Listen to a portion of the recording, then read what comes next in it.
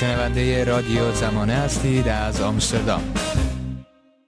مسئله که 30 خرداد 1360 اتفاق افتاد، واقعیت اینه که حتی اگر مجاهدین به این مسئله وارد شدن به فاز نظامی رو مطرح نمی کردن، به نحوی اتفاق می افتاد. نه اینکه در اون روز.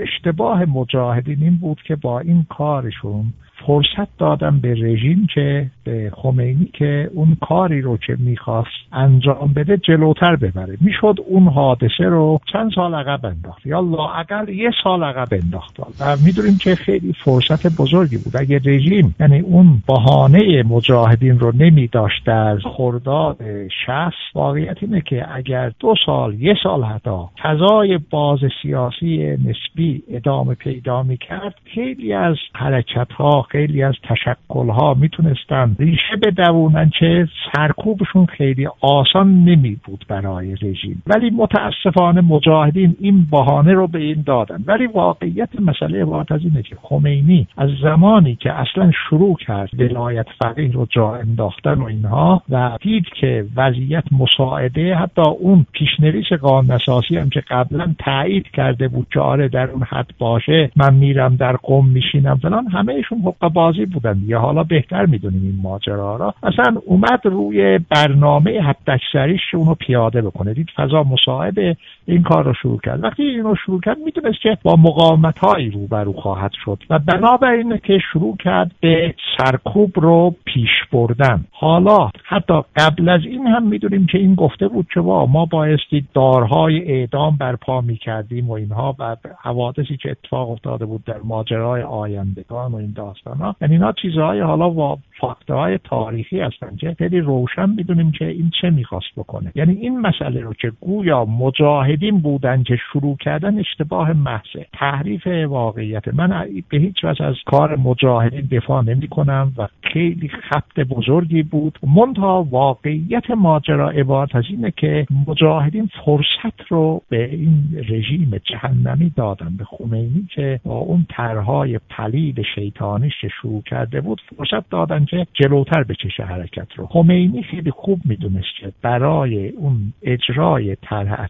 حداکثری، یعنی ولایت مطلقه فقیه، حتی در صحبت بعد در مجلس خبرگان و فلان که راه انداخته بود و فلان، اینو مطرح میکرد که اصلا در اسلام اختیارات فقیه خیلی بیشتر از این هاست. حتی راجع به اون نمایندگان مجلس خبرگان جلو پیشش رفته بودن اونجا مطرح میکرد و اینها. من به نظرم در اون شرایط قضیه قطعی بود که اینها شروع کرده بودن جلو اومدن ولایت فقیه‌ها و خمینی طرحش این بود که هی جلو ببره، ولی متاسفانه مجاهدین این کار رو کردن. به نظر من در ماجرای فرصت دادن به جمهوری اسلامی و مخصوصا خمینی در همون سالها، 2 سازمان بزرگ اپوزیسیون اشتباهات هولناکی کردن. یکی سازمان فدائی بود که بزرگترین سازمان اپوزیسیون بود در سال مثلا 57-58 بعد از انقلاب، و مجاهدین اونطوری هنوز فرصت نداشتن. یعنی بقیه تمام اون بخش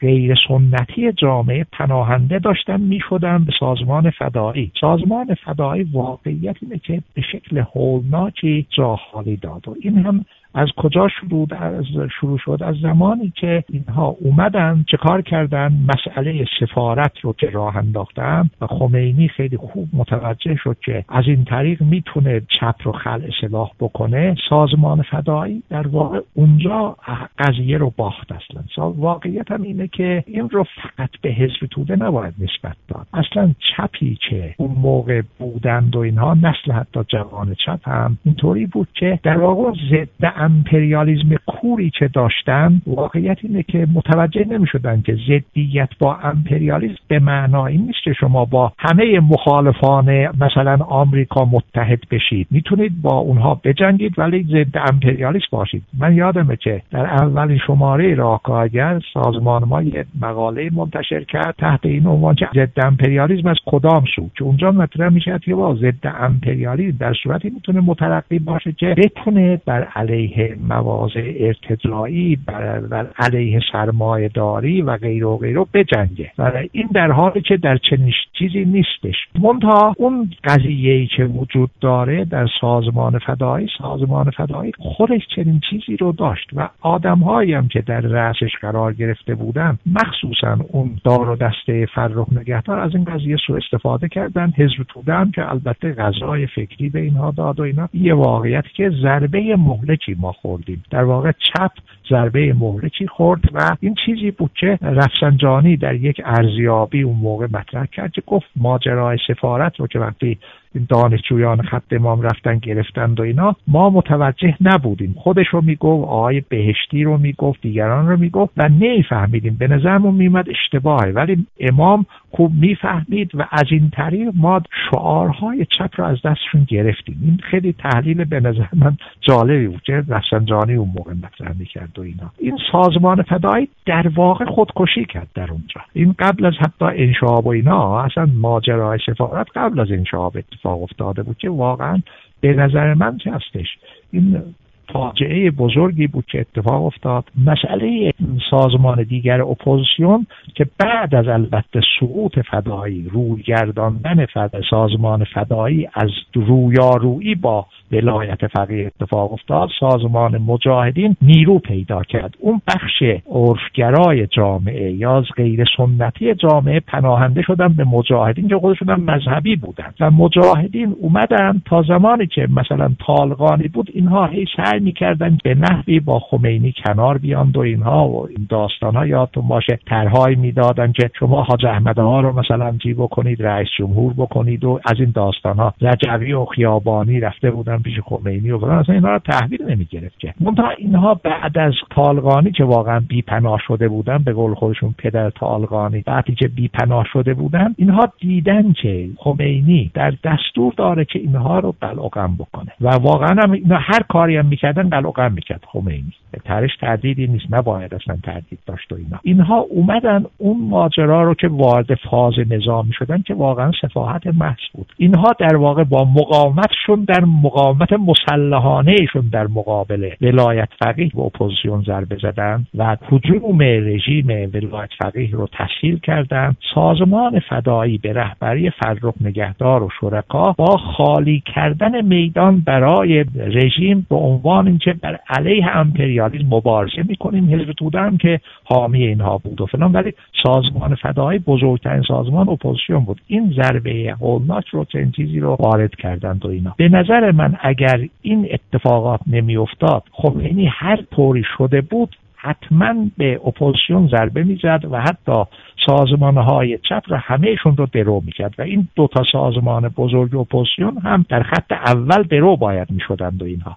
منتها مسئله‌ای که هستش عبارت از اینه که خمینی با مشکلات زیادی روبرو میشد و این اگر امکان میداد که چند سالی یا لااقل 1 سال 2 سال سرکوب کاملا خشن عقب بیفته و با آهنگ کنتری جلو بره که خیلی تشکل‌ها، خیلی حرکت‌ها و اتفاقات میافتاد که مردم اون رویگردانیشون از رژیم گسترده‌تر میشد که به سرعت داشت پایه‌های رژیم با فرو میریخت و فلان. این مردم کلاه سرشون رفته بود در انقلاب بهمن. در واقع این اتفاق اگه میافتاد، خیلی از کشتارهایی که شد و اپوزیسیون جمهوری اسلامی ضربه هولناکی خورد اتفاق نمیافتاد. البته این فقط در رابطه با این اپوزیسیون نبود.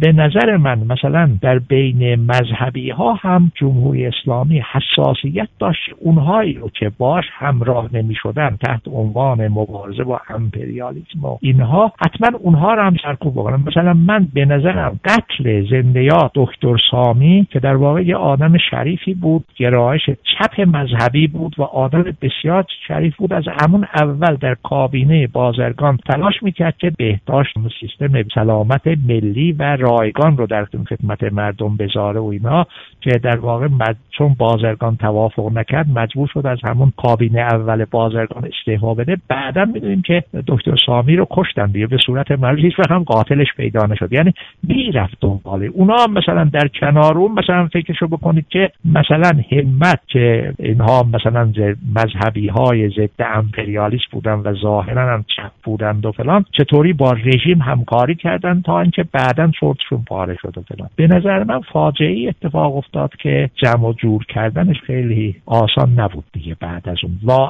لااقل یعنی تا سال 76 قضیه اینکه یه فضای سیاسی، اونم نه قابل مقایسه با اون چیزی که در دوره انقلاب وجود داشت، به وجود بیاد، اونقدر طول کشید از این حادثه. با هم باشیم یک صدا، رادیو زمانه.